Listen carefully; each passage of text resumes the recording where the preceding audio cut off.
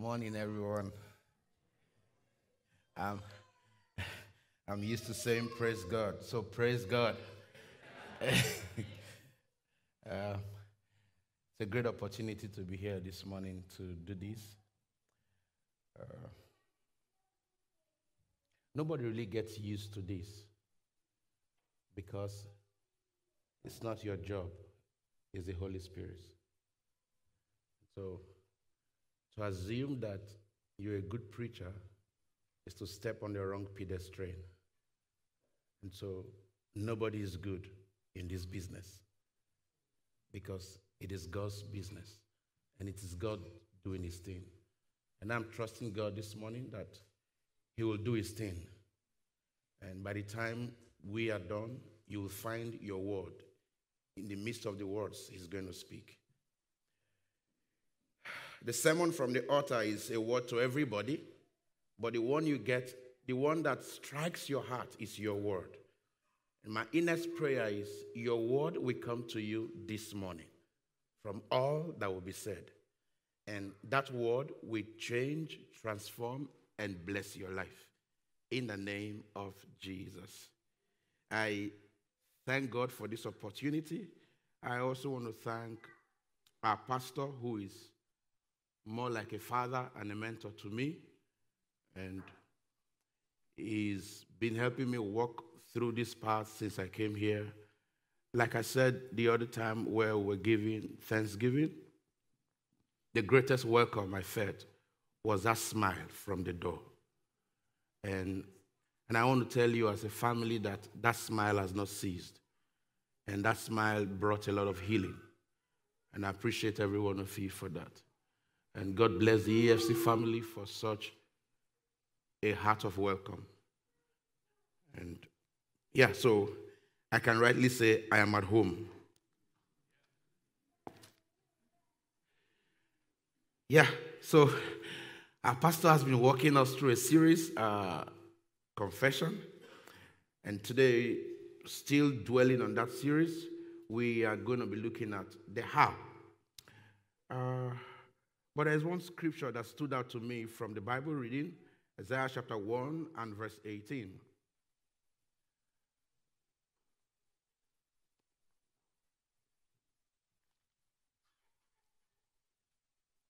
Isaiah chapter 1, verse 18 reads, "Come now, let us reason together, saith the Lord. Though your sins be as scarlet, they shall be white, they shall be as white as snow. Though they be red like crimson, they shall be as wool." The line that got me in this particular scripture is God calling us to reason with him. Come, let us reason together. I know sin is all over you. You are struggling with this thing. You really want to come out of it, but let's talk. Let's reason this out. It's not just enough to identify that this thing is sin. It is much more important to know how to walk out of it, how to deal with it. And in Isaiah chapter 1 and verse 18, God is saying, come, let us reason together. Let's look at this thing together. There is a way to go about it. There is how to come out of it. There is how to deal with it. Though your sin be red as crimson, though they be red as scarlet, it is possible for them to be white as snow. It is possible for them to be so clean as wool. The only condition here is, come, let us reason together. And when God makes this offer to us, it's his hand of love, it's his hand of fellowship, it's his hand of forgiveness. Confession is not an act of the certainty of salvation. Confession is a demonstration of humility and reliance on God. Now, some people would say, I've heard this in my Sorry, I'm trying to move. I'm not used to being on one spot, and so but I'll try not to leave this place. Don't worry. Amen. So I've had people say, but I've given my life to Christ. I've confessed my sins many years ago. So why do I need to confess? Is there a need for this? Confession is not an act of the uncertainty of salvation. You are not confessing because you are not sure you are saved. Confession is actually a demonstration of what? Of humility, of reliance on God. By confessing, you are telling God, this is me. I really cannot do this alone. I didn't know how I got here. I'm sorry. I want you to help me. I need you to help me. Confession is you're relying on his ability. Because, beloved, you really can't do this on your own.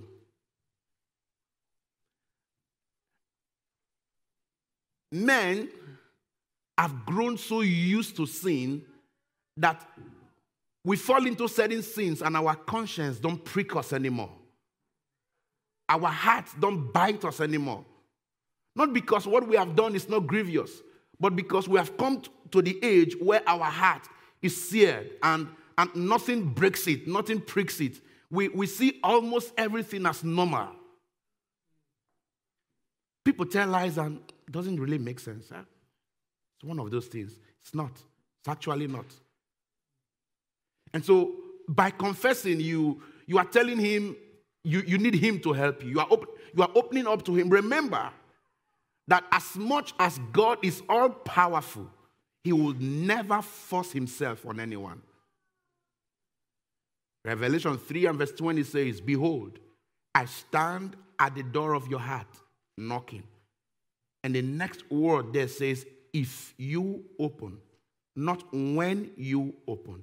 If you open, meaning you have the right not to open. He is a God that created everyone, yet he gave man will to decide what he wants. I have gone through several passages in scriptures. I have never seen where God mandated or forced himself on anyone. Moses said, I present to you life and death, blessings and curses. Choose. So it is always a choice when it comes to God. And so it is for us to give him that opportunity to actually work in us. So it is true that the believer in Christ is saved once. Yeah, I agree with you when you say, I've given my life to Christ. I've told him everything I've done. He has forgiven me. So a believer in Christ cannot commit sin again. That's not practically true. Yes, a believer is saved once. Very correct.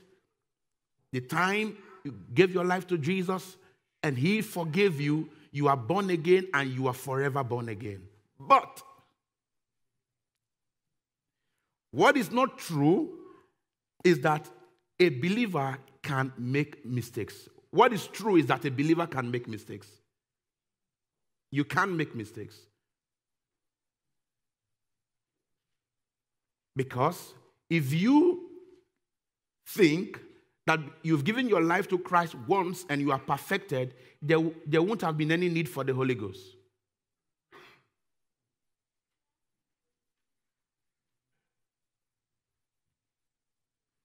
Praise God.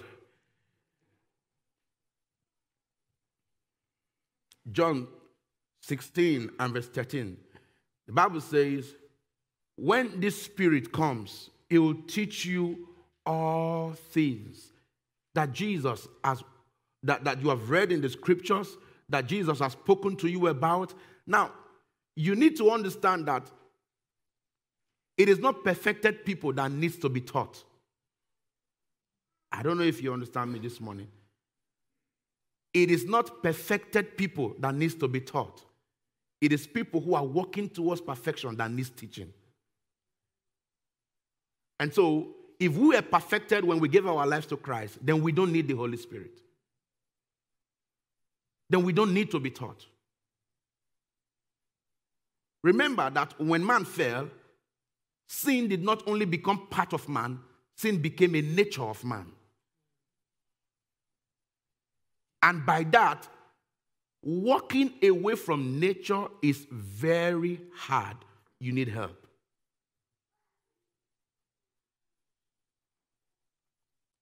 It's not very easy for you to come and tell me, don't speak the dialect which you were born again. It's not possible. No matter how long I leave my country, no matter how long I leave my family, no matter how long I leave my community, it is very hard for my dialect to leave my tongue. And that's how sin is to man when man fell. It became a nature. And so, because we are walking towards perfection, because we are walking at it, and that's why God gave us His Spirit to help us walk through this process.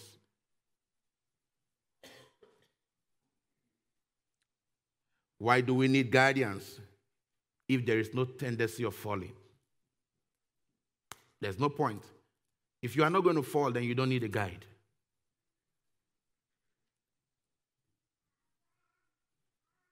We need guide because we know that it's not an easy road. God never promised us that being in Christ would be easy.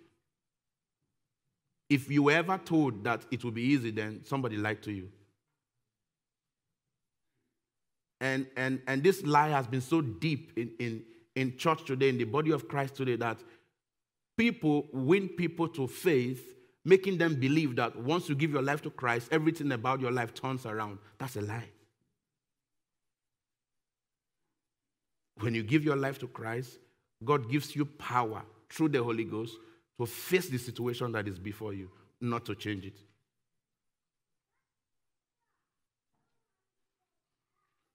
Because these situations are also here to try the faith that you now claim in Christ. And that's why 1 Corinthians chapter 10 and verse 13 says, there is no temptation that comes to man that is not common.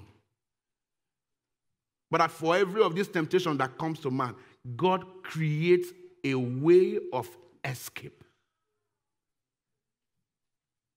And you cannot access this way of escape. You cannot get through this way of escape if you don't rely on Him.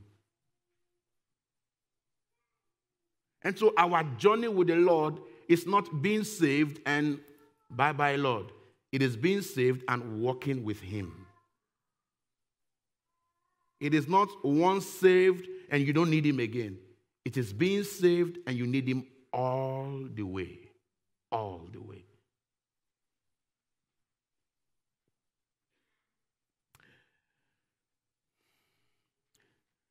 There's a statement I wrote here that makes so much sense to me. Nobody outgrows confession. Nobody.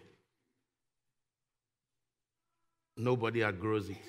Nobody's too big to confess. In my young days as a pastor, I'm still very young though, so don't get it wrong. In my much younger days as a pastor, I was serving in a ministry, and my senior pastor came, and we were praying the prayer of mercy that morning, and he came and said something very arrogant in my ears. I don't know how other people, there are ways that words sound to me. I think about words so deeply, and so I try to mind what I say to people because words are knives and spears that when they are released, they create scars that cannot be erased, even though they are not seen. And so they are so powerful that is how this word is framed. You can destroy someone with words. You can build someone with words. So I try to weigh them before I release them, because when they are out, you can call them back. And so this big man pastor came and put his hands in his pocket while every one of us are praying this prayer of mercy, and said, you know what? God actually told me never to pray the prayer of mercy again. Then I looked at him. You know, he's my senior pastor. I can't confront him, but the words were sounding so bad in my ears. God told you not to pray a prayer of mercy again? Is he exempting you from the earth? Or, like, are you on a special package? Are you on a promo package? I mean, he had God. I didn't hear God. So I don't know when he had that meeting with God. So I wasn't trying to question what he had. But what he had was sounding so wrong to me. If my people who are called by my name, he didn't say other people, my people. So when God calls you his people, then you are his own. Shall humble themselves and seek my face and turn from their wicked ways. So confession is actually humility. Now, can I ask you, how do you feel when your little boy does something and he's not remorseful about it? How do you look at him? That's the way God looks at us when we feel that we don't need to confess. That's the way God looks at us when we feel, oh, God understands, I'm saved. I gave my life to Christ already, and so everything I do, somebody once told me, a believer in Christ cannot sin. I say, yes, I agree with you, but I don't agree with you. And he said, how can you agree and don't agree at the same time? And a believer in Christ cannot sin is an expected end that God is trusting us to get to. The reality is that a believer in Christ is a human flesh and can be tempted. And so when grace preachers say the believer in Christ cannot sin, the one who is born of God cannot commit sin, I try to understand them that they are trying to speak what they expect the believer to be, not the reality. Because that you are a believer in Christ does not mean that you are walking on earth as a spirit. You are still a human. And the things that happen here will affect you. Praise God. Don't mind me. I've said this almost all my life, so once you keep hearing it, just ignore it. Having been able to establish that even the believer is prone to sin, then how do we confess sin when we fall into it? Before we look at how we confess sin, I'd like us to know that every sin is first against God before it is against a man. Every sin is first against God before it is against a man. And someone will say, but it wasn't God I insulted. It was just that guy I insulted. Why is Stanley turning it upside down? Inasmuch as you did it to a person of the household of faith, or you did not do it to a person that you can see, you have also done it for or against God. Jesus said in the book of Matthew 25 and verse 45. You get that there. Matthew 25 and verse 45. Every sin is first against God before it is against man. When you slap that boy unjustly, you slap God. It sounds weird, but that's true. And so when you have this understanding, it will help you understand that for everything we do, God is the first person that should come to mind. In Luke chapter 15, verse 18, the prodigal son said, the Bible says, and when he came to himself, he said, I have sinned against heaven and against my Father. When you talked down on that young man and killed his passion and killed his morale and talked him out of that zeal to do what he wants to do, it was first against God. When you lied to your husband, it was first against God. When you stole, it was first against God. When you were gossiping about that brother, it was first against God. It's something you have to understand. It's something you have to know.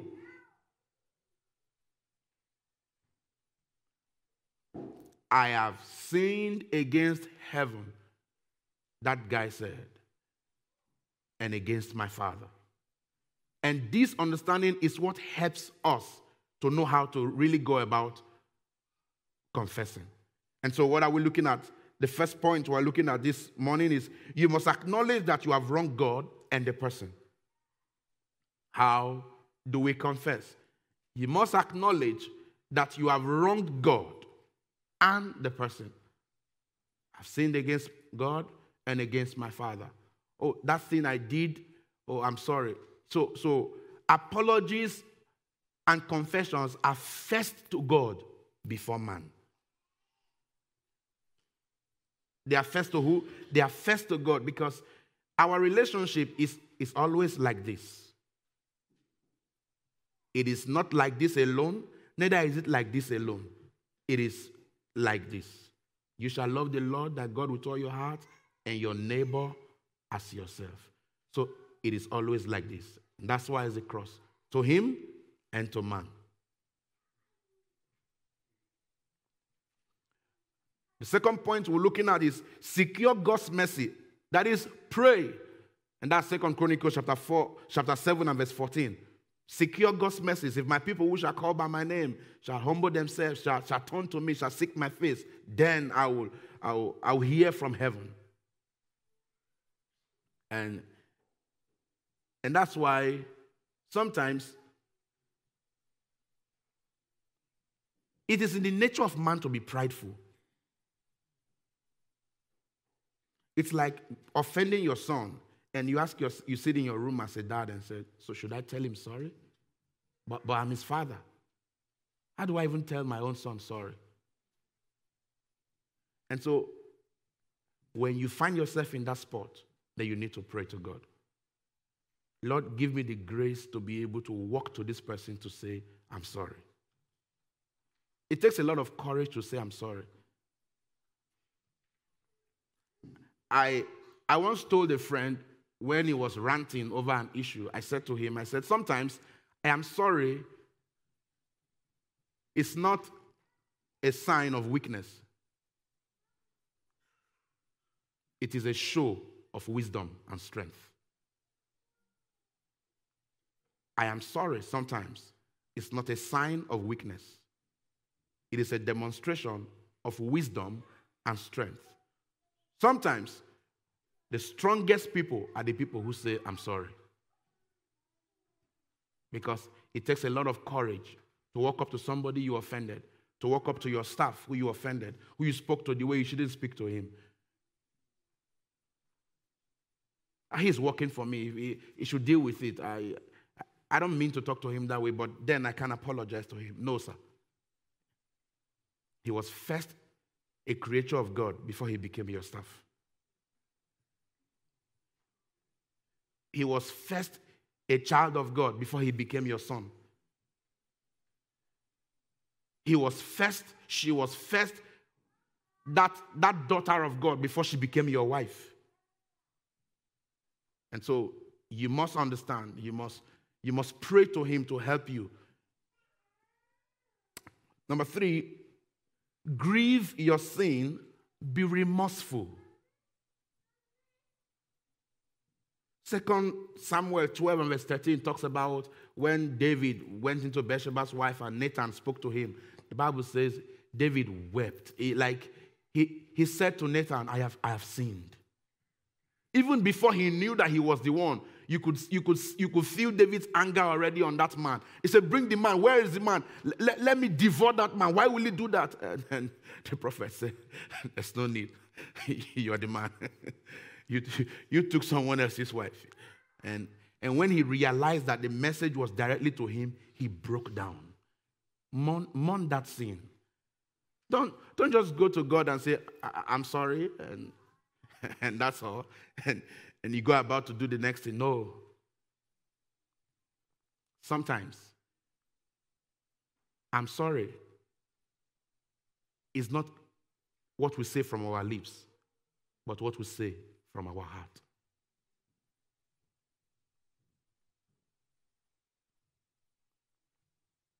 That is where God looks at. Mourn that sin. What you did was wrong. Never see. There is something that I keep telling myself. I don't be used to having things pass by. Don't be used to this statement. It doesn't matter. Everything matters. Sir, everything matters. Never get to a point where little things don't get your attention to, oh, I shouldn't have done this.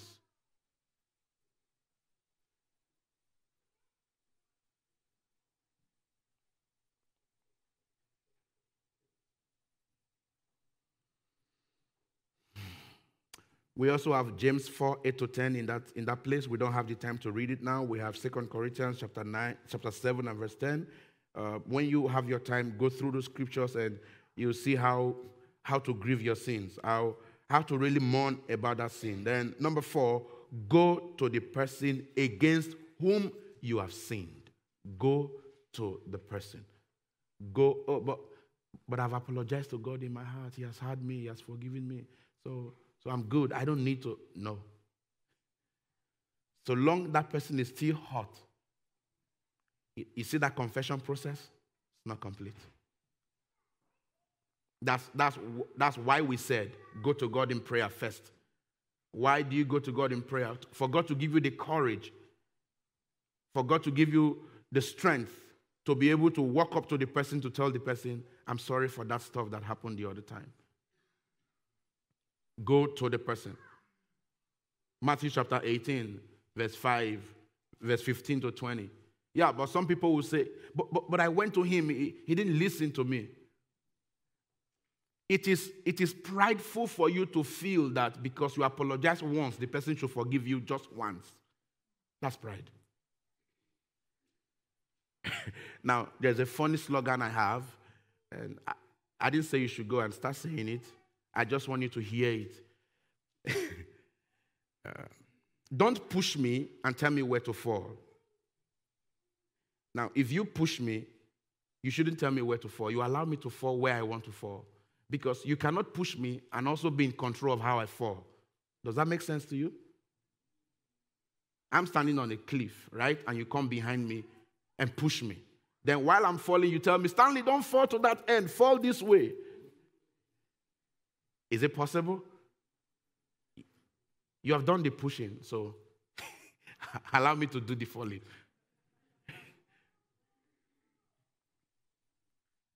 In essence, I'm only trying to say it is arrogant for you to say to yourself that, but I told him sorry already. But why won't he just let this go? People take things differently. People respond to things differently. And that's why the Bible said in Matthew 18, go to the person at first, go again. Go a third time. Call somebody with you. Tell the church about it.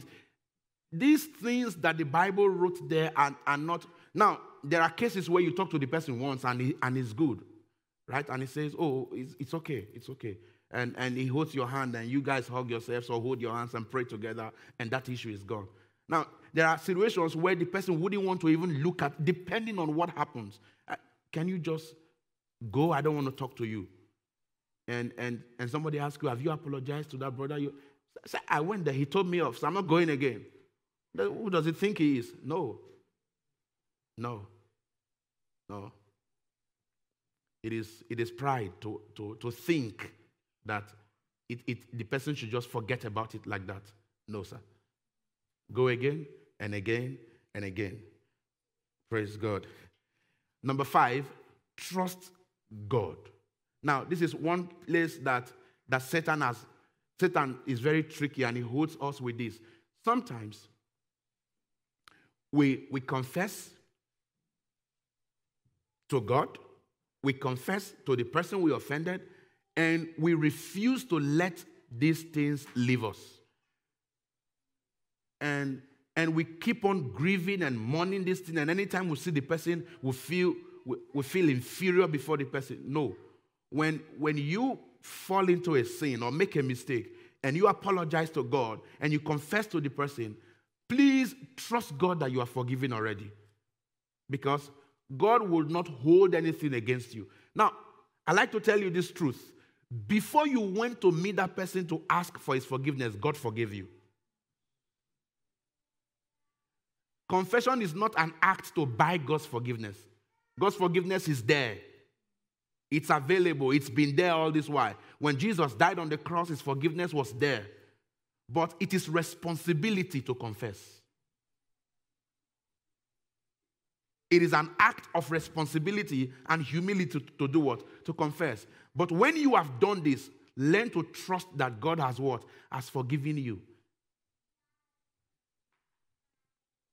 And there are 8 A's of, I'll just try to rush this. I'll read them just once because of time. There are 8 A's of biblical confession.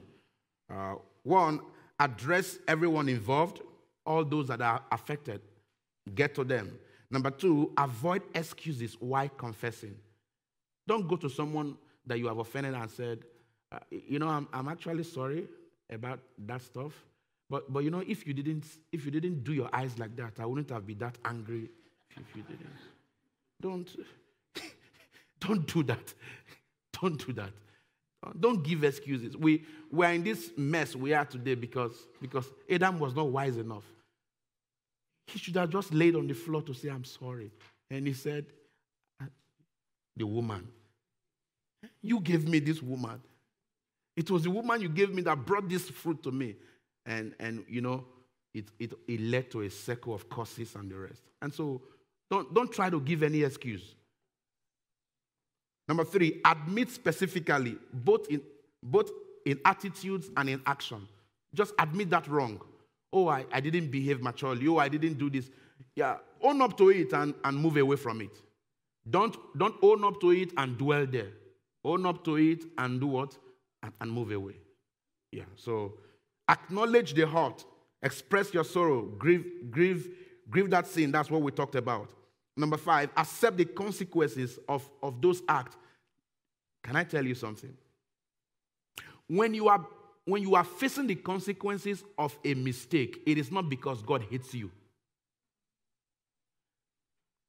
The consequence of a sin is not an act of hatred.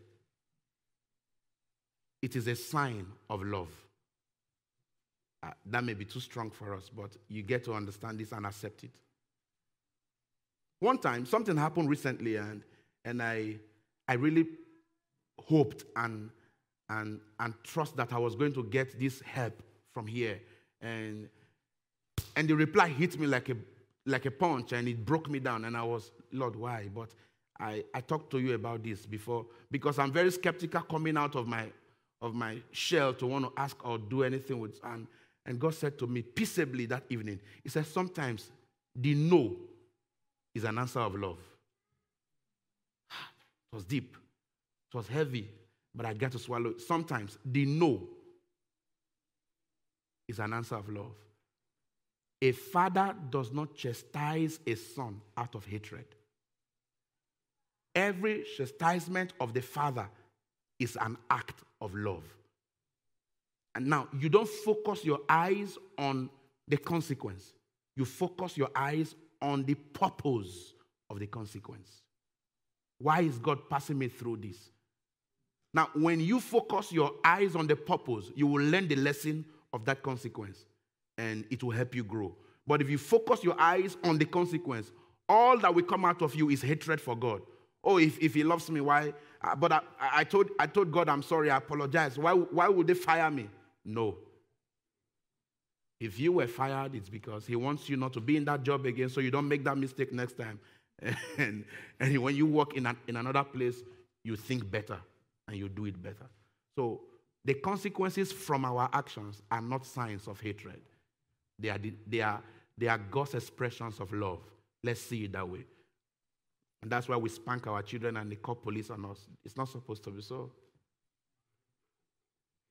Amen.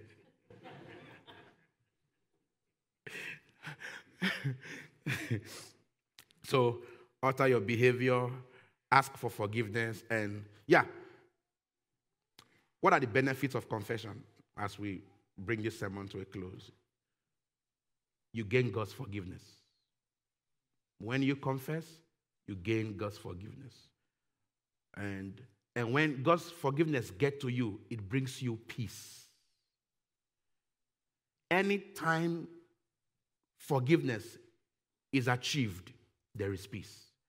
You discover that when you went to apologize to that your friend, and as your friend told you, it's okay. Stanley, that's all right. That issue is gone. When you are walking away from him, you will discover a kind of peace that comes to you. So forgiveness brings peace. Confession brings peace. Number two, when you are free from the prison of guilt and shame. Anytime you confess and you are forgiven, that guilt, that shame goes away. Number three, you are healed and you are restored. So every confession does not just give you peace, it doesn't free you from the prison alone, it heals you.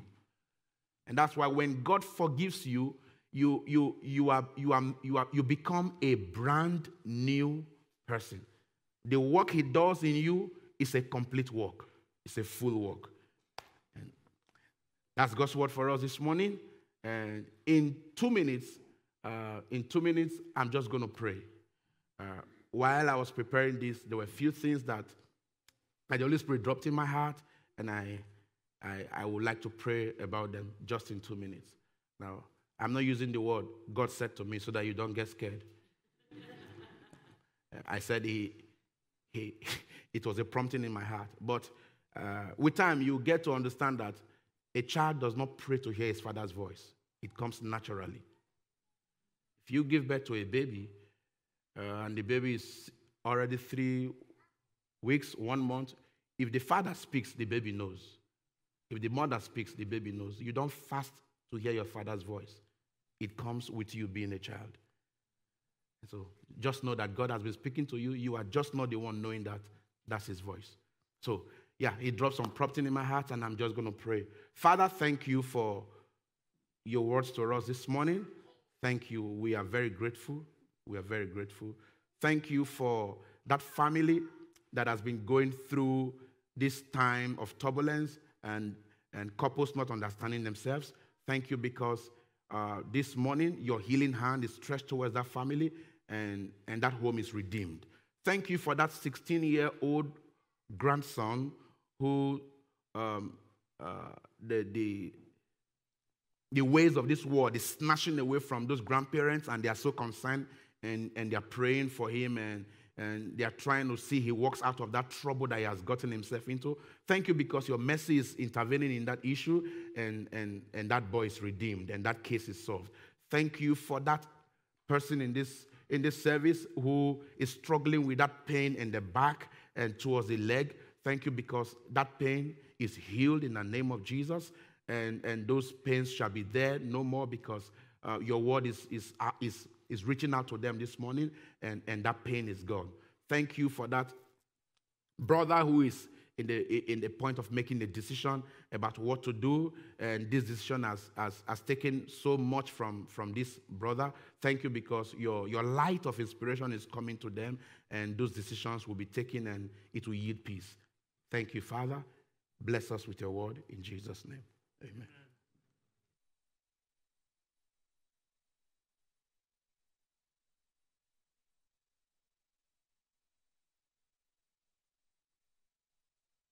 Okay.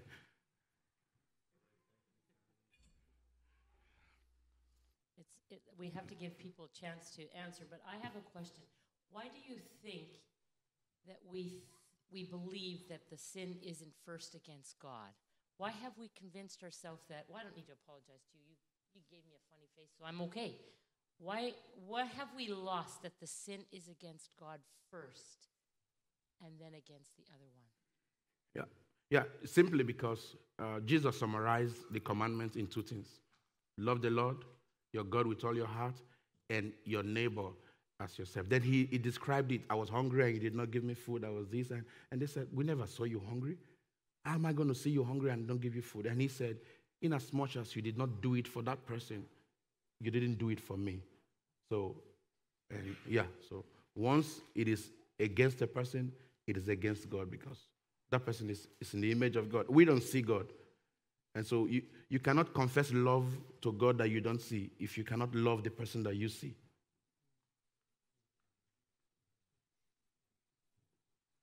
Yeah, it's a sin against God because God's standard is perfection, and every sin is breaking His standard, right? So you're right. It's a sin against God first, and then it's a sin against whoever it's against. So what happens to the person that if I choose not to forgive you? If you choose not to forgive me, then it's no longer on me because I've come to you to say I'm sorry. And I mean the sorry from my heart, but it's your choice to actually forgive or not. God commands you to, but if you don't, then you have that business with God, though. So, but it is wise that when you offend someone and you are asking for forgiveness, in your prayers, also pray that God touches the person's heart, that God heals the person's heart, because sometimes it's really not easy to walk away from hurt. So you not only pray for God's forgiveness, you pray for God's ability and grace to touch the person whom you have offended, to extend grace and forgiveness to you as well. Yeah. So. And sometimes I think we have a problem because you confess something and I say, oh, it was nothing, which is a way of actually not accepting the confession. If I say, oh, it was nothing, then I'm actually not accepting your confession. What I should say is, you're right, that hurt, I forgive you. Yeah. And so sometimes we also have to learn how to forgive. And then sometimes forgiveness takes time. Sometimes it takes time, and you can push me, but my falling is my business. It may take me some time to forgive, and sometimes it's a process. So you're right. Praying for me that God will work in my heart is a good thing. Yeah. Okay, we're going to end this on a light note. After hearing the message, I'm glad we cleared up that cheating at the card games. All right, we'll call up the praise band. I think that was an inside joke.